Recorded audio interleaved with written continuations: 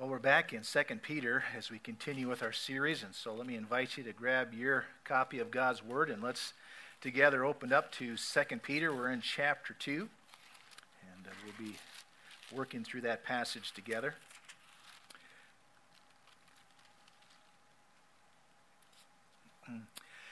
It's interesting how, we as a people sometimes like to joke and kid around. If somebody comes to you and begins really sharing what's on their heart, and they're passionate about it, and they're telling you about the negative, they're telling you about the positive, they're just going on, and they're animated, and you know that that's a topic that they're really, really into and passionate about. And then we will, after we hear their conversation, we'll say, okay, now tell me how you really feel about that, just as a joke, Well, this morning here, we're going to be looking at Peter's words, and the title of this message this morning is, Peter, tell us how you really feel, okay? And of course, our topic is false teachers, and Peter has some choice words, if you will, that he shares regarding false teachers. And so this morning, we get to learn and see how Peter really feels about false teachers. So we're in chapter 2 of 2 Peter, and we're going to be looking at verses 4 through 22. So follow along. Just a little bit of FYI for you this morning. We're going to be covering lots of Scripture. So hang on. We'll revisit some of the Scriptures that we are reading together. But anyhow, we'll be a very, very Scripture-packed message this morning. So we begin in verse 4. And again, the title of the message this morning is, okay, Peter, how do you really feel?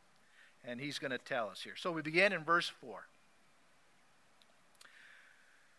For if God did not spare angels when they sinned, but sent them to hell, putting them into gloomy dungeons to be held for judgment, and if God did not spare the ancient world when he brought the flood on its ungodly people, but protected Noah, a preacher of righteousness, and 7 others, and if God condemned the cities of Sodom and Gomorrah by burning them to ashes and made them an example of what is going to happen to the ungodly, and if he rescued Lot, a righteous man who was distressed by the filthy lives of the lawless men, for that righteous man, living among them day after day, was tormented in his righteous soul by the lawless deeds he saw and heard.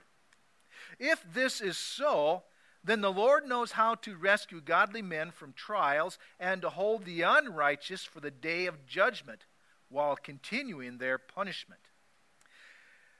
This is especially true of those who follow the corrupt desire of the sinful nature and despise authority.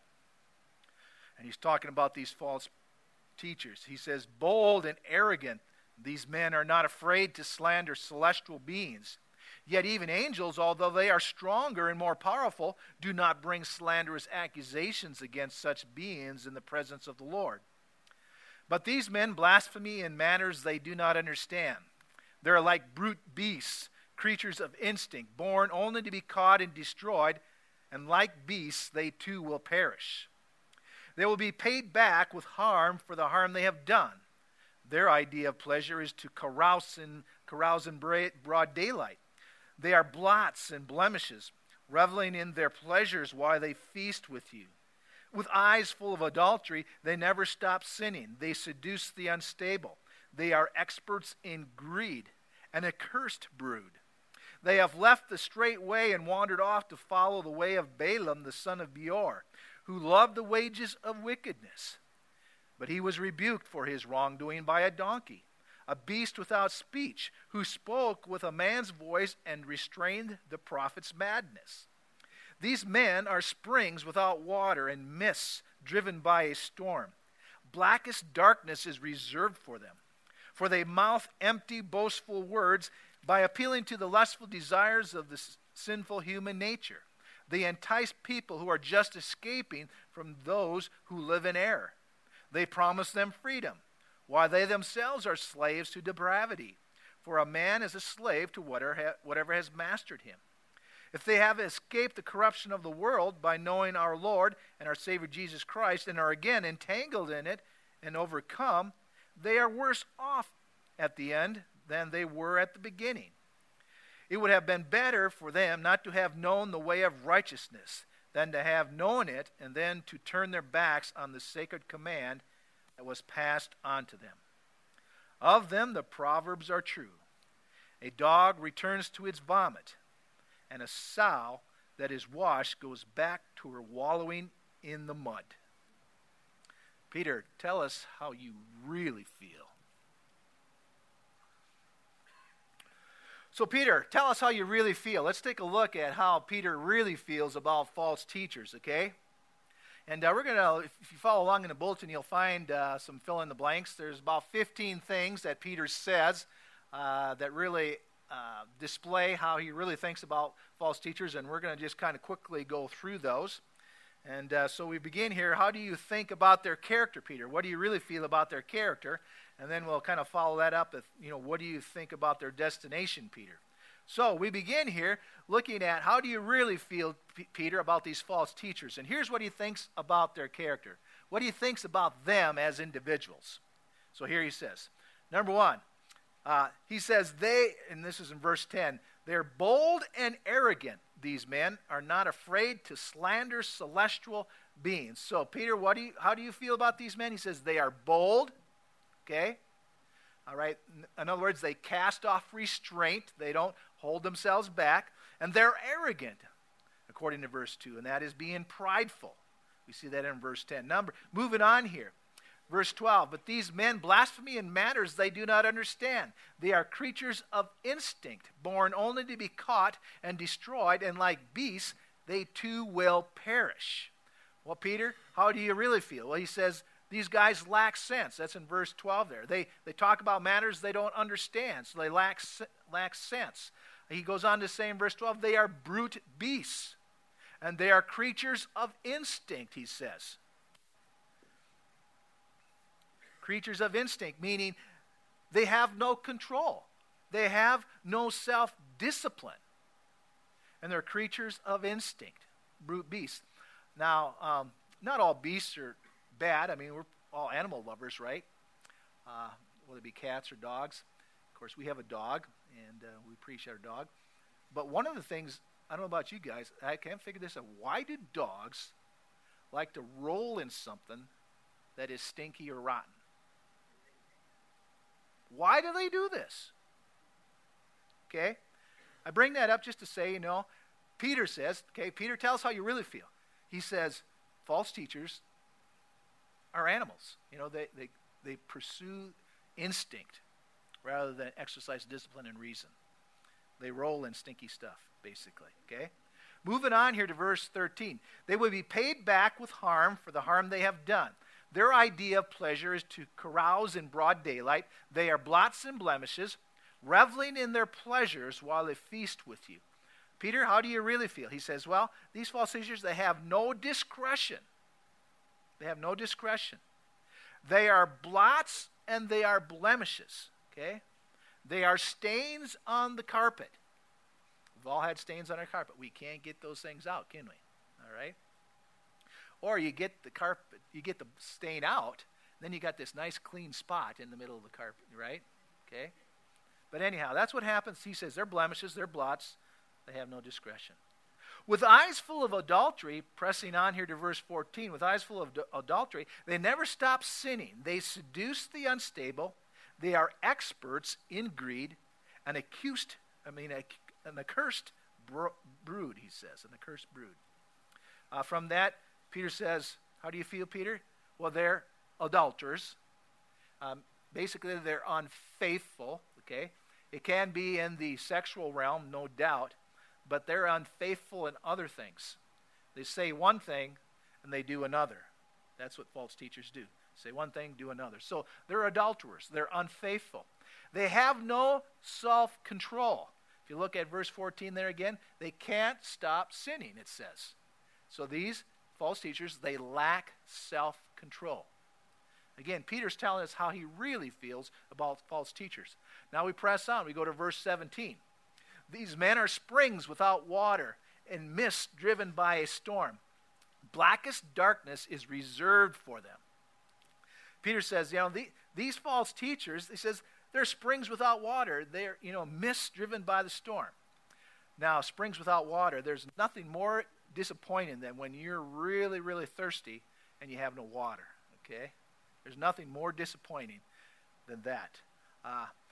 There's nothing better on a hot day than a good, cold glass of water. There's nothing better, Or for me, if it's real, real hot, there's nothing like a good, cold Mountain Dew, okay? That's refreshing. That is good. But what Peter is telling us, and again, he's telling us how he really feels. He says, these false teachers, they don't have anything refreshing, okay? They are a disappointment. On a hot day when you want a good cold drink, you want something to quench your thirst, they don't have anything. They don't have anything. That's what Peter feels, and that's what he says. So they're springs without water. Pressing on here to verse 18. For they mouth empty, boastful words, and by appealing to the lustful desires of sinful human nature, they entice people who are just escaping from those who live in error. Peter says these false teachers, and here's how he really feels. He says they're big talkers. That's all they are. They're big talkers. Peter says they boast and they entice. Okay? They're just big talkers. They're not going to practice what they preach. They're not really concerned about you as an individual or as a follower of Jesus Christ. They're just going to fill your ears full of garbage. They're boastful and they're enticing. That is the false teachers. Pressing on here to verse 19. They promise them freedom while they themselves are slaves of depravity. For a man is a slave to whatever has mastered him. Well, Peter, how do you really feel? Peter says, he says these false teachers are depraved. Okay? They are depraved. So let's talk about depravity just for a brief minute. I could give you a definition, but what I want to do is let's go to Romans chapter 1. And Romans chapter 1 gives us a good definition of depravity. It gives us a great picture of what depravity is all about. So, Peter says, these false teachers, they're just a depraved group. They're depraved. Well, what does he mean by depraved? Or what does depravity mean? Well, looking at Romans chapter 1, beginning in verse 28, he says these words. Furthermore, since they did not think it worthwhile to retain the knowledge of God, God gave them over to a depraved mind to do what ought to not be done.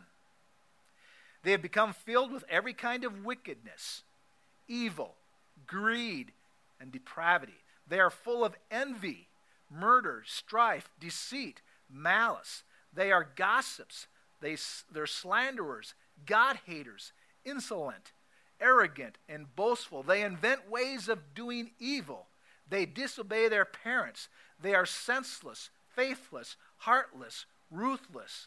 Although they know God's righteous decree that those who do such things deserve death, they not only continue to do these very things, but also approve of those who practice them. That's the Bible's definition of depravity. Okay? We got a good picture, don't we? Peter says, how do you really feel, Peter? Well, these guys, they're depraved. I mean, they're sinful, they're shameful, they're wicked, they're lewd, they're obscene. Okay, Peter, we get the picture, don't we? We get the picture, don't we? So that's what Peter says. Okay, remember the title is, Peter, how do you really feel about false teachers? Well, that brings us to verse 22. We're coming to the end of that segment. And he says this, of them the proverbs are true. A dog returns to its vomit, and a sow that is washed goes back to her wallowing in the mud. So basically, Peter says, false teachers are basically dogs who go back to the vomit. False teachers are basically pigs, okay, who go back and wallow in the mud. Okay, Peter, tell us how you really feel about false teachers. I think we get the picture, don't we? He has nothing positive, nothing good to say about false teachers because they are messing with something that is sacred. All right? They're sacred. Now, it's interesting also to say, not only is this how Peter feels, but remember when we were back in 2 Peter chapter 1, verse 21, where it talks about, Peter says, these words that we share with you didn't come about by our own imagination. Rather, the words that you have in God's Word, they came about as God, directed man to write these words. You remember that in 2 Peter chapter 1, verse 21? So really what we have here is, what does God also think about false teachers? So it's not positive. It's not positive. So let's go on. We're finding out how Peter really feels. Well, let's just ask this question. Well, Peter, what about their destination? What's going to happen to these guys? Well, let's find out. Looking at 2 Peter verse 3. Chapter 2, verse 3. Peter says, "In their greed, these teachers exploit you with stories they have made up. Their condemnation has been hanging over them, and their destruction has been sleeping." So Peter says, these false teachers, if you want to know, Peter says, here's how I feel. He says, their condemnation is coming. All right? So false teachers are dead men walking. That's what's going to happen. Condemnation is coming. And then he goes on in verse 3, he says, their destruction is certain. Their destruction is certain. Again, these are false teachers that we're talking about. Pressing on to verse 9. Okay, Peter, what's going to happen to these false teachers? When this so, then the Lord knows how to rescue godly men from trials and to hold the unrighteous for the day of judgment while continuing their punishment. So in verse 9 there, we find out that false teachers will face judgment. Okay? They will not get away with the destruction that they have introduced into the church and so forth. They will face judgment.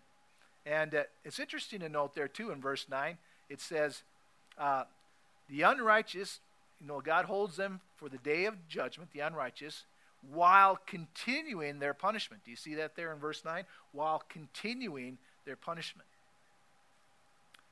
Right now, God is doing something in the lives of those who are mishandling the Bible. God is already doing something. Okay? We're talking in the present tense here. They are being punished. I don't know what that looks like. We can probably all guess, but something is going on in these false teachers. Moving on to verse 12. But these men blaspheme in manners they do not understand. They are like brute beasts, creatures of instinct, born only to be caught and destroyed. And like beasts, they too will perish. So Peter, what's going to happen to these false teachers? Well, they're going to be caught and they're going to be destroyed based on verse 12. They'll be caught and they'll be destroyed. And they will perish. They will perish. Moving on to verse 13. They will be paid back with harm for the harm they have done. Payback is on its way. That's what the scripture says. For these who are false teachers, who are communicating untruth, who are blaspheming God's word and his truth, payback is coming. Okay? That's what it says there in verse 13. They will be paid back. And then verse 17. These men are springs without water, mists driven by storm. Blackest darkness is reserved for them. Blackest darkness is reserved for them. That's what's coming for the false teacher. That is what's coming for the false teacher. So our question is this. Okay, Peter, how do you really feel about false teachers? And he's pretty passionate. He's very adamant about their character, what they are like, and what they do. And he's also very passionate about, okay, this is the end. This is what's going to happen to these false teachers who mishandle God's word. So that's what we've been taught and told this morning. Remember, Peter wants us to stimulate us to wholesome thinking, so he's laying it on the line. This is what's going to happen to those who poo-poo God's word. It's just not good, okay? He has no respect for them, and their destination, their final, is not going to be good either. Okay, that's what Peter tells us. Now we have an understanding of what's going on with these false teachers and what Peter thinks, as well as what God thinks. How about for us? What can we take away from this list of things that Peter has shared regarding the character of these false teachers and their destination. What kind of impact can those very verses have on us? Okay? Let me share 4 lessons with you, okay? 4 lessons.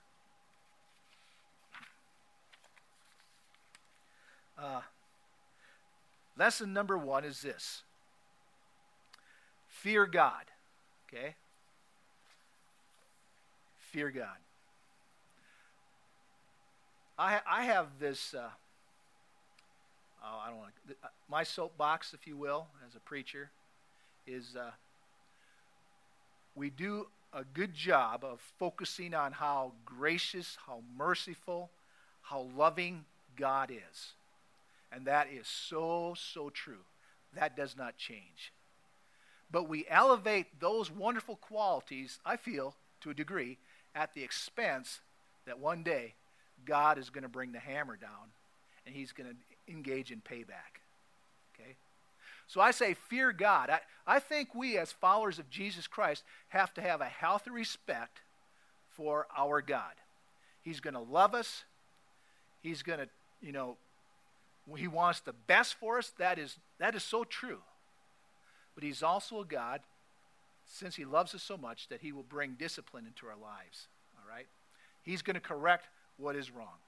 He's going to allow us to experience, the negativity of the kind of fruit that we have sown or the seed that we have sown. You following me on this? Yes, he loves us. He's compassionate and stuff.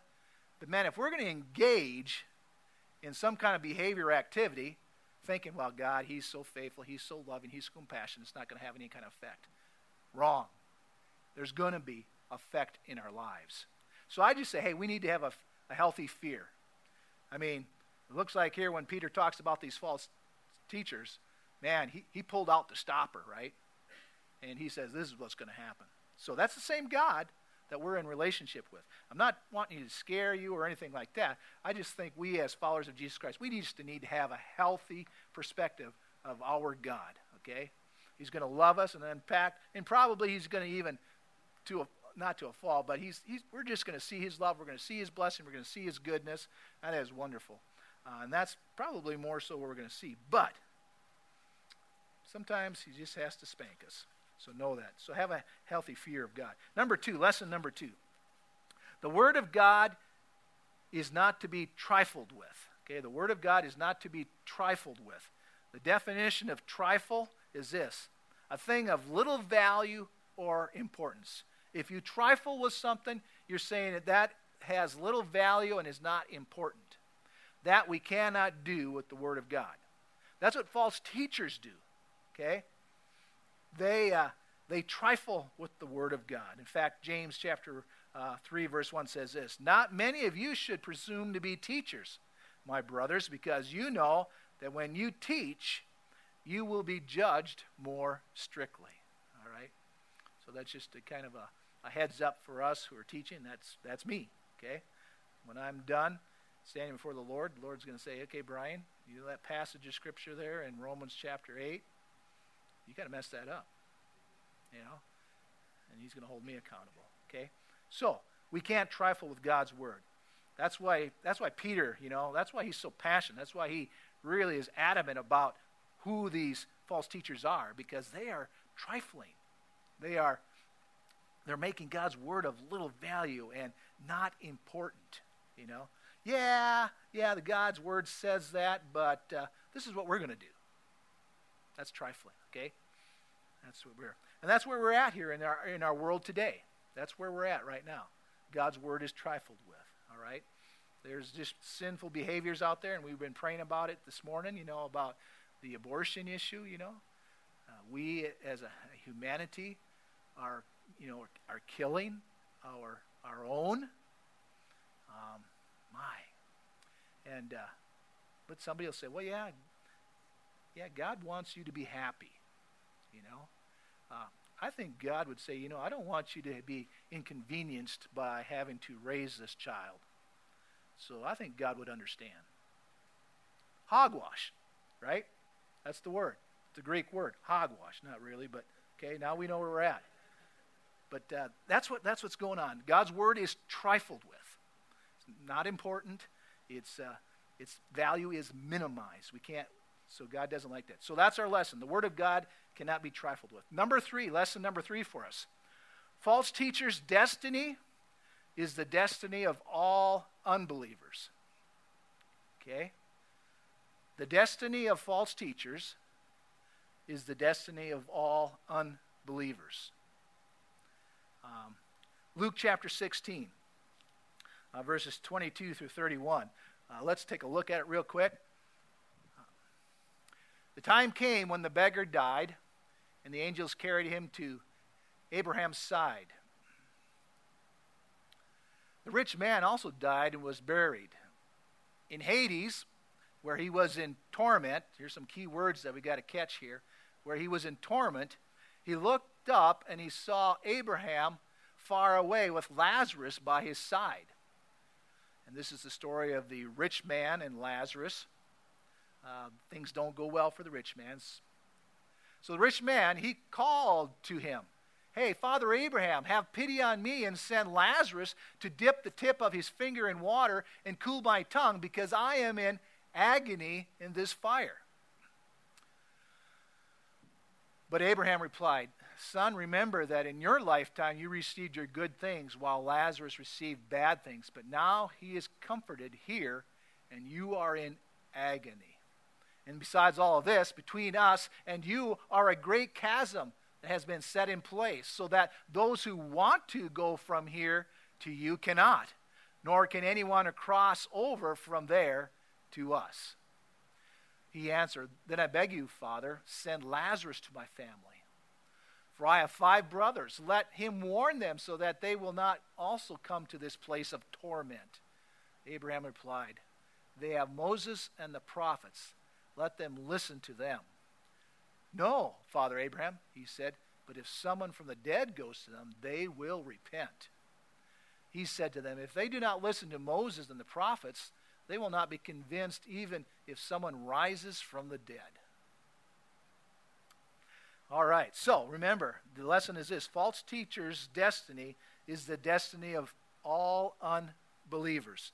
And let me just, what's the destiny of an unbeliever? One who says, I don't need Jesus Christ or whatever. Well, verse 23 says they'll be in torment. Verse 24 says there's the agony of the fire, so it's hot there. Okay, verse 25 again reiterates the fact of agony. It's not going to be a picnic. You're not going to be in hell with your buddies having a party. That's not what it's going to be, what people tell you. It's agony. 26, there's a great chasm between the places there. In other words, it's talking about the eternality of hell. Okay, you're in there, you're not getting out. Okay, that's what it says. And then 27 is a place, verse 27 is a place of torment. It's a place of torment. So, the destiny of all unbelievers is the same as the destiny of false teachers. And again, this is not so much to scare you, but that's the plight, okay? That's the plight of those we care about that don't know Jesus. Okay? And so maybe the best effect of knowing that truth is, okay, I need to probably talk to some family members the best I can. I know it's not easy, or I need to mention something to my friend or those I work with that I do care about. They're laughing it up and saying, "Yeah, I'm going to be with my friends in hell. We're going to have a big party." Do you really know what hell's like? Well, let's talk. So I would hope that would become somewhat of an evangelistic prod, to help us kind of move forward, because it's not going to be good. It's not going to be good. And I go, thanks, Lord, that I'm not going there, right? Amen? Amen. You bet. I remember being at a Bible camp, and one of my buddies, we watched this movie. It wasn't so much about hell, but it was, how does that go? Thief in the Night. Some of you guys probably remember The Thief in the Night. It's an old movie. I think it comes through Billy Graham, and it talks about the end times. So how some people were left, and some people were taken to heaven.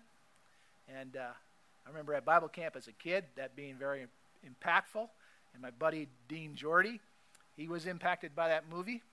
And that night, when we went back to our dorm, that area where we were sleeping, he got on his knees by his bunk, and he was praying. And some kid walks in there, "What are you doing?" He says, "I'm praying. What does it look like?" But what I want to tell you is, man, the fear that he would be left behind compelled him to get things right with God. Okay? Being left behind compelled him to get things right with God. And hopefully more this morning as we read through Luke 16, knowing that hell is torment, agony, a great chasm exists. It's eternal, a place of torment. Hopefully that just motivates us to get things right with God if we need to, but also to maybe compel us, okay, this is important. People's lives, we're talking about eternity. I need to just try and reach out.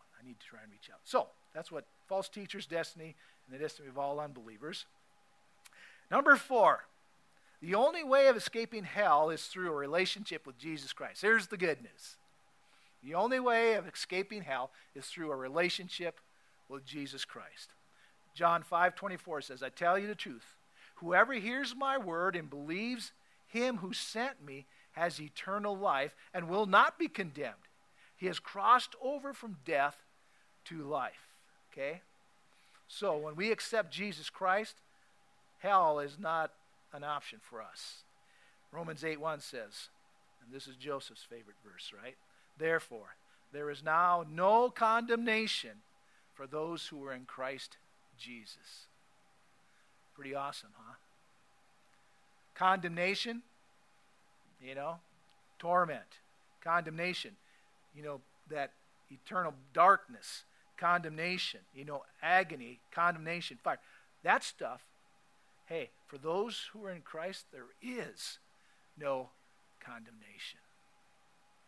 So this morning, as we wrap it up, if this instills a little bit of concern and fear in you, that's good, okay? Because we can deal with that. And we deal with that by coming to Jesus Christ and saying, "I need you. I don't want to end up in hell." We often refer to that as fire insurance, okay? And I don't think that's necessarily bad. We don't want to go there. I guess if you do that just only for that, well, that's not good. But I think it's a good start. So let's get things right with Jesus Christ. If you're wrestling with will I be in heaven or will I be in hell? If that's your question, let's get that right. And I'll give you an opportunity to do that, okay? So the way of escaping hell is through a relationship with Jesus Christ. And if you know Jesus, wow, you got goodness. You got some good stuff coming your way. No eye has seen, no ear has heard what God has in store for those who know him. So that's awesome. Well, let's wrap this up then. Let's pray. We know how Peter feels about false teachers. We know their destiny. But we're also given an opportunity to make sure our destiny is secure. So,